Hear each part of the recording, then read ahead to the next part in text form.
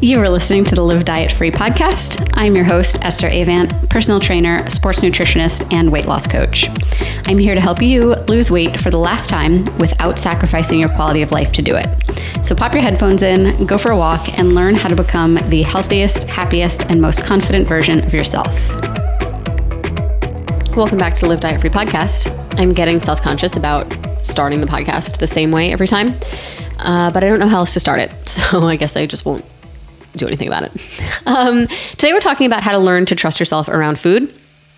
And I think this is a really necessary episode because the majority of women that I talk to have beliefs around food that need to be challenged. So that's what we're going to do today. I want to give kind of a disclaimer that you need to want to do this work. You need to want to learn to trust yourself around food because it's going to take time and it's going to take effort. And if you aren't really bought into the process, if you don't care about the outcome, then you're not going to do it. You're not going to be successful. So I guess that's to say you might not be in a place right now where you want to take this episode to heart, but you probably will be at some point in the future, and it'll be here for you when you're ready. I think it's still worth listening to now and seeing what you can take from it. And some of you are listening and are like, yes, I need to work on my relationship with food, but I don't know where to begin. I don't know what that looks like. So when I talk about learning how to trust yourself around food, what I mean is how to feel more like you are in control and you are the one who calls the shots rather than you being kind of a victim to or unable to resist certain foods. I think most of our clients have weight loss goals, but also want to be healthy and want to have a better relationship with food. And I think there are a lot of programs that don't do all of those things very well, where one program may be super rigid, like macros focused, and gets results, but just further kind of damages your relationship with food. Similarly with programs where, this is a list of foods that are allowed and this is a list that aren't. That just deepens your belief in dichotomous thinking. On the flip side, there are definitely programs that are focused solely on improving your relationship with food, but pay no attention to how that impacts your weight or your physical health, and any weight gain or things like that as a byproduct are kind of considered like, well, that is what it is because the focus is on your relationship with food. So I guess kind of in general, I'm more of a moderate person where I can see both sides of things and I don't feel like you need to pick a side. I think you can work on both at the same time. So that's really what we do in our coaching is, yes, we want to help you reach your weight loss and your aesthetic goals. And also we're not willing to sacrifice your health in the process. And we aren't willing, and your health being physical and mental and emotional and things like that. So while we're helping you make the changes to your lifestyle and building the skills that you need to reach your goals, we're also doing it in a way that helps improve your relationship with food. So one of the things that I think is really important is that, I kind of touched on this in the beginning, but I'm going to go about it a little bit differently. You need to want to fix this relationship. I often think about a friend I had in college. We were bartenders. She and I and her boyfriend were all bartenders at the same restaurant. And she was walking down the street and overheard girls behind her talking about how one of them had hooked up with the bartender who was my friend's boyfriend. Just like totally randomly. She happened to be on the same street at the same time during this part of the conversation, and that's how she found out that he was cheating on her. I will bring this around full circle.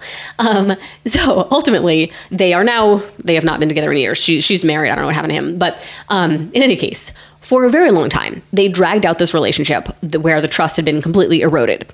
And they both said that they wanted to make it work. But based on the interactions that the rest of the staff saw, it didn't seem like they were ready to put this in the past. And I'm giving you that backstory because in order to learn to trust yourself around food, you need to wipe your past clean. You can't keep holding on to the belief that you can't be around certain foods or you're going to overeat, that you are powerless to sugar or things like that.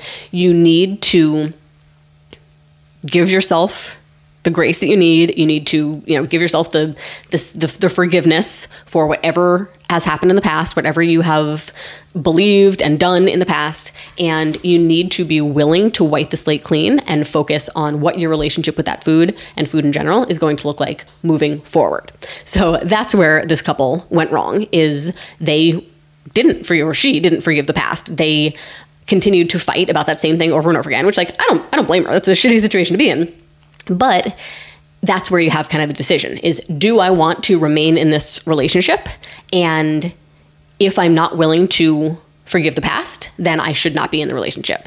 And if I want to stay in the relationship, I need to be willing to move forward from it and allow him to earn back my trust. So that's what you're doing with yourself, is you just need to, decide. And like I said, I definitely think there's a time and a place to approach this. And sometimes abstaining is the better answer, at least temporarily. I kind of go back and forth. I've read The Four Tendencies by Gretchen Rubin, and the fact that, there are people who personality-wise do better as just like abstaining and just kind of having these rules for themselves, that this is just not something I do. I don't entertain it. I don't think about it. It's a non-issue, done deal. And some people who are more prone to moderating. So I'm not trying to force everybody to be moderate, but I do think, as I talked about in one of the early book reviews about how personality isn't permanent, I think that sometimes we lean a little bit too much on characterizations of ourselves, sometimes to our own detriment. So you might identify with being an abstainer, and maybe that works in certain areas. Maybe, there are definitely areas that I think are more cut and dry than others. Like, you can just decide, I don't want to be a smoker, period. I'm never going to smoke. I'm not going to, decide to smoke a little bit or learn to trust myself with one cigarette, but not a whole pack. That, that doesn't make sense. Same thing with alcohol. If you just decide that has no role in my life, that's fine. You certainly don't need to force it and try to make it a moderate part of your life. The reason I think food is different is because generally the foods that we tell ourselves we can't trust ourselves around are ones that we really enjoy, and in a different scenario would enhance our quality of life. So while the foods that we, maybe are our trigger foods, they're not essential for life. You could just say, I don't eat ice cream anymore. It's too slippery a slope. I just don't want to get involved. You could do that and you're not damaging your health, your physical health anyway.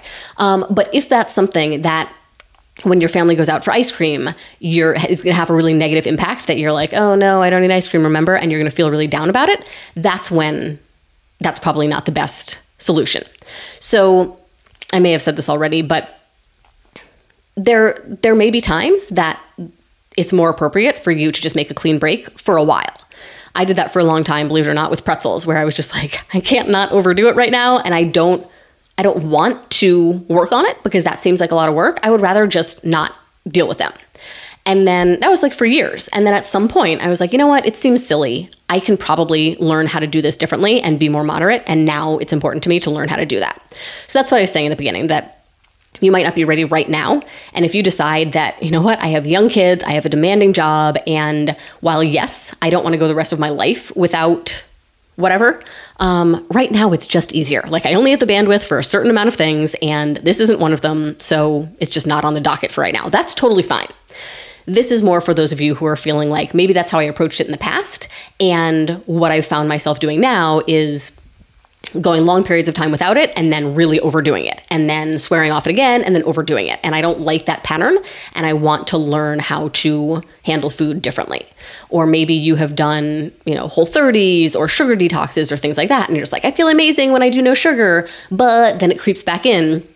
And you're like, you know what, this oscillation is not working. How do I just not eat so much of it that it is detrimental to me? So we're back now. So number one, being willing to wipe the slate clean. What you have done in the past does not need to affect your future. And the beliefs that you have, this I think is more important than anything, the beliefs that you have about your ability to control yourself around food and the beliefs you have about your relationships with food, you need to be willing to wipe those clean as well and rewrite them in a way that supports how you want to move forward. So that means not telling yourself anymore, X food is my kryptonite. I can't control myself around this thing. I'm a sugar addict, things like that. Those are not serving you. They may have in the past, but if you want to change your relationship with food and learn how to trust yourself again, you need to be willing to give up that identity. And that might be easier said than done. You may have people in your life where you bond over being sugar addicts, or you bond over, being bad and eating the donuts in the break room. And you deciding to change that belief and change that relationship may kind of force a wedge between you where that person isn't ready or willing to do this work. And now you're no longer like identifying in the same way. And you sort of, it can impact that relationship. I don't think that's a reason to not do it, but that's up to you. I would much prefer that we all surround ourselves with people who inspire us to be better and evolve and grow, and rather than kind of bring us down or keeping us stuck where we are. So that's step number one. Step number two is you have to put yourself in positions where you can earn your trust back. So to go back to that couple from the bar, assuming they had wiped the slate clean and were willing to move forward, she would then need to allow him to live his life and not be attached to him at all times. She would need to be willing for him to go out with his friends without her and trust that he was not going to do this again. She would need to allow him to speak to female bar patrons without running over and glaring at them. Where, and I was talking about abstaining earlier, where I think a lot of us end up is we would like to have a better relationship with food. We'd like to be able to trust ourselves to have whatever food around and know that we're not going to eat it all the first time, we look at it. But we're scared because that's what we've done before. So we avoid it. And like I said, where you are right now, that might make more sense. You might just not have the bandwidth to put yourself in that position. And I've done an episode 125, I think, about making over your kitchen so it's not a minefield. And part of that was just, getting rid of the foods that are, problematic for you. So this is, contradicting that a little bit, which again, you need to be at the phase of the process where you're willing to do this work, where you're willing to reintroduce foods that you may have gone without for a while, or maybe you stopped buying. And they don't even necessarily need to come back into your house, but maybe you experiment with, and I think this is a great way to approach it actually, maybe you just have a massive sweet tooth, and what you're trying to work on is not letting an intentional indulgence, then snowball into eating everything else in sight. Usually that's tied into, we've told ourselves this is a bad food, we shouldn't be eating it if we're trying to lose weight. Now I ate it even though it was on purpose and I enjoyed it and it tasted good. Now in hindsight, I'm feeling guilty about it. And because I'm feeling guilty and feel like I already blew it, I might as well eat all the other things so then I can swear off them again. That's the pattern a lot of us are in. So one way you can start to test the waters, kind of dip your toe in a little bit, is to say, when we go out to eat, I'm going to order a dessert because it feels less scary and less dangerous than if I were to bring a cake into the house. So number one, it's going to be portion controlled. Worst case, I eat the entire thing myself, just gobble it up and don't give anybody else a bite. Worst case, I do that. It's still, just one slice. It might be a big one because you're at a restaurant, but it's still just one. So how you put yourself in those positions might vary. And I probably wouldn't recommend starting with buying a Costco sheet cake to make sure you're not tempted by it. But what you want to do is start collecting evidence that you do have control around food, because you do and you always have. You just are in the habit of overlooking that and dwelling on the times that you haven't. If you're enjoying this episode, I want to invite you to join us in our coaching program, Gone for Good. Gone for Good is our signature 12-week coaching program designed to help you develop the confidence, commitment, and consistency necessary to make reaching your weight loss and health goals inevitable. Our 3-part framework helps you learn and master the exercise and nutrition big rocks, provides comprehensive support and accountability, and teaches you how to take compassionate ownership of your results. With both group and one-on-one options, we have a Gone for Good package to suit your needs and help you overcome every obstacle between you and the weight loss you're after. Whether you want to lose 5 pounds, 50 pounds, or 150 pounds, we can help you in Gone for Good. For all the info and to join, go to estherabant.com/coaching. So just by nature of not overeating everything in sight all the time, you are exhibiting control. There are probably only certain foods where you feel out of control, and right now you're focusing on them. But the flip side is that I do have control around all this other stuff. And if I have control around this other stuff, it's within me. And I can learn to apply that same control to these harder foods. And that's what you really want to do, is start collecting wins and start collecting some evidence that you are not actually completely powerless to chocolate. That it's possible for you to have an ice cream cone or a milkshake without eating a whole, what's like the big one, a pint, a gallon, whatever, more than that. And you have already done that, as evidenced by the last time you went out to get ice cream with your kids and you didn't go back and get 6 more cones. You didn't say, like, give me the rest of that tub. I need that right now. I'm this ice cream monster who cannot be controlled, right? You have, at times, you have had a moderate amount of those things.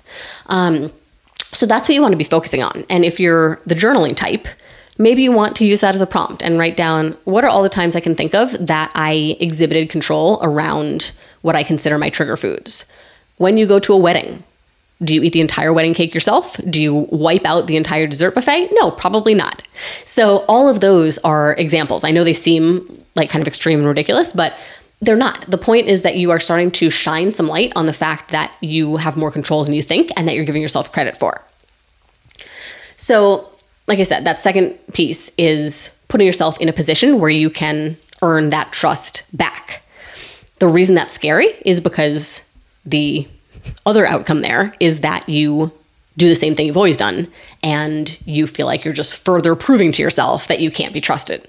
So you need to be willing to do that. And that's where kind of the strategy comes in, is what is it going to look like to test the waters? Do I want to have a date at the bakery with my kid where we split 1 or 2 things and then we leave and walk home, and thereby proving to myself that it's possible for me to have a donut or half a donut and be done with it? I'd say step 3 is that you also need to be willing to reflect on those experiences and learn from them. And by that, I mean potentially sitting with whatever uncomfortable feelings come up for you.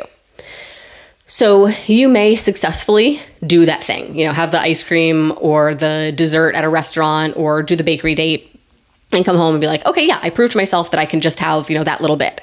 So maybe you're saying, that's not the issue, Esther. The issue is that then later I still feel guilty about it. Even though it wasn't that much, even though, I worked it into my day, I still feel badly about it because it feels like something I shouldn't have done. So first, sit with those feelings. Ideally, journal about them, have some sort of outlet for them where you can actually process them. What specifically am I feeling right now? Where do I feel it in my body? What does it feel like to feel guilty? Is it in my chest? Is it in my head? Is it in my stomach? What thought is driving that feeling? What thought is creating that feeling? Why do I feel guilty? The thought might be, I can't eat cake and lose weight, or something like that. Identify the thought that is causing that feeling and then question it. I've talked about this in previous episodes, but our thoughts are not facts. We just take them as fact because we think them pretty frequently. So then it's about asking yourself, is that really true? Is it true that I can't lose weight if I have chocolate cake? No, it's not true. And even if you don't have personal experience with that yet, you can call on the stories of the client spotlight episodes we've done in this podcast, where women are saying, I'm eating, the foods that I enjoy and still losing weight. I'm having dessert and I'm still losing weight. And again, putting yourself in those positions will then allow you to see it for yourself. So once you're questioning that thought, you get to decide what thought you let be the predominant one in your head. You guys know I love that quote that I always butcher about how you can't stop a bird from landing on your head, but you can prevent it from building a nest in your hair.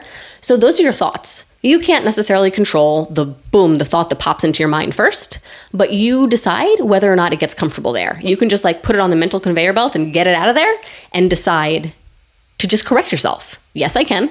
I can eat whatever I want and still lose weight because I'm conscious of my overall calories. I can, it's perfectly healthy to indulge a little bit when it's worth it. And I want to be someone who has that balance. You get to decide the thought that you kind of override it with. And then it's a matter of maybe write it down. But anytime that old thought, the one that makes you feel guilty, pops into your head, correct yourself. It's going to take a lot. You're going to do it over and over and over again. But eventually it's going to be a little bit easier, and it's going to, the self-correction will come a little bit more naturally, that you're just like, I should feel guilty. Nope, that's not true. That's not how I want to feel anymore. And then I think the second piece of that is those of you who might say, yeah, that first, indulgence itself, that dessert at the restaurant or that ice cream with the kids is not the problem. It's that then when I come home feeling guilty, that turns into me eating everything else that I can get my hands on because I feel like I've already blown it. So you're seeing here that it's also interconnected, and there are so many different facets of how to really address this, that it's not a cut and dry thing that it's kind of like pulling at strands like a spider web that you're seeing like, oh, I didn't realize that this was tied in. I didn't realize that was tied in. So that's why it's important to be able to notice and name your emotions, find the thoughts that are driving them, and sit with the discomfort of negative emotions. While you're working on not feeling guilty about that indulgence, also working on, okay, well, right now I am feeling guilty and that doesn't feel great, but it's okay. I don't need to react to it. I can just sit with that guilt and not do anything about it. It's going to see itself out. I'm going to just kind of ride this wave and I'm going to let it run its course. I don't need to respond with over-exercising. I don't need to respond with overeating. I don't need to respond with food restriction. I don't need to respond at all. I just need to ride this out. So that's another skill to practice. And if you've listened to the kitchen cleanup episode, that goes hand in hand here, because if you are testing the waters of improving your relationship with food and learning to trust yourself, if you're testing the waters by putting yourself in those positions outside of the house, then one of the best ways to set yourself up for success is to make sure that when you come home, you don't have the option to then overdo it on more things. That if you've decided, okay, right now, while I'm working through this process, I don't bring the chocolate, the cookies, the donuts, the ice cream into the house. At some point I will. At some point I'll get to that part of the process. But right now I'm testing the waters. I'm proving to myself that I have control outside of the house. And then I'm going to come home. I'm going to feel however I feel, but I won't have anything that I can overdo it on. Or I have at least pre-portioned and put those things out of sight and hard to reach so that it doesn't turn into the same kind of shit show that it has in the past. And then from there, it's up to you to decide what kind of the next steps look like. You are the one who matters when it comes to your relationship with food. So you might find that you're perfectly happy just knowing that you can indulge a little bit when you're out, but you feel more comfortable having your home be more of a safe haven where you're just like, yeah, I could learn to trust myself, but also a lot of the time I just don't want to. Or maybe like me, you learn how to be more in tune with like your stress levels and how spread thin you're feeling. And there are certain times that it's not a problem to have this food around. It's easy for me to trust myself because I have the mental bandwidth to focus on it. And there are other times where I'm feeling stressed or spread thin where it would take more energy for me to do those things. And I don't want to spend that energy there. So nothing has to be, there's not like this linear progression where it's like, wipe the slate clean, put yourself in these positions, do it out of the house, do it in the house, and then like you're done. It can look different at different times. So I know that, like, for example, if if Gray deploys, that first, that initial couple weeks where I'm getting my footing, I'm getting new routines, I'm just kind of getting over like the sadness and loneliness and things like that. That's the last time that I want to be putting myself in a position where I need to practice all of these skills. I just want it to be easy. I want it to be effortless. And that means just not bringing certain foods into the house. But under normal circumstances where I have like all my faculties and I can focus, I'm like, yeah, you know what? It's worth it to me to feel like I can have these things around and not overdo it with them. So the same might be for you. What learning to trust yourself around food looks like is totally up to you. And like I said, maybe there are some foods that you want to work on and some foods that you don't. Maybe there's something that you often overeat but like never even really enjoy. And you're like, you know what? The easiest and best thing for me to do is just like have that be a non-issue. And then there are these certain foods that I would really miss if I don't learn how to be more moderate with them. Therefore, I'm willing to devote the energy to learning to trust myself around them. But ultimately, that's what it boils down to. You got to forgive yourself for the past, and then you have to put yourself in a position to earn that trust. And I guess I didn't really label it as such, but the third piece of that, kind of encompassing that last part about learning to name your emotions and figure out the thoughts that are driving them, would be developing ways to communicate with yourself. Just like a couple in a relationship needs to have open communication where either person can go and say, I felt insecure about this, or this made me feel, this looked a certain way and I just want to hear from you. I want to understand what was going on, or, I'm having a hard time with that.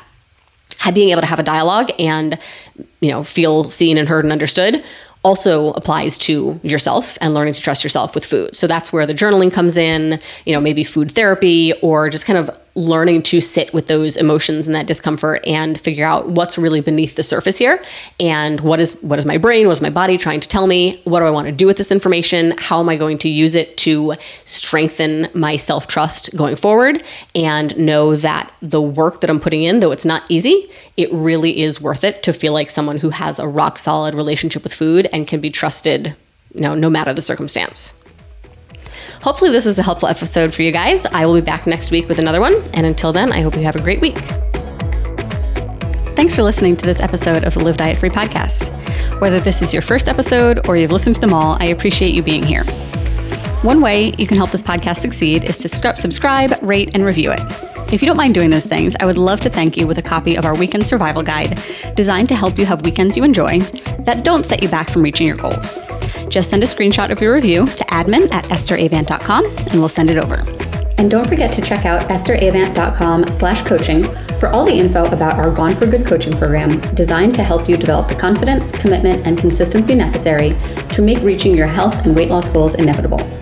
Our 3-part framework helps you learn and master the exercise and nutrition big rocks, provides comprehensive support and accountability, and teaches you how to take compassionate ownership of your results. With both group and one-on-one options, we have a Gone for Good package to suit your needs and help you overcome every obstacle between you and the weight loss you're after.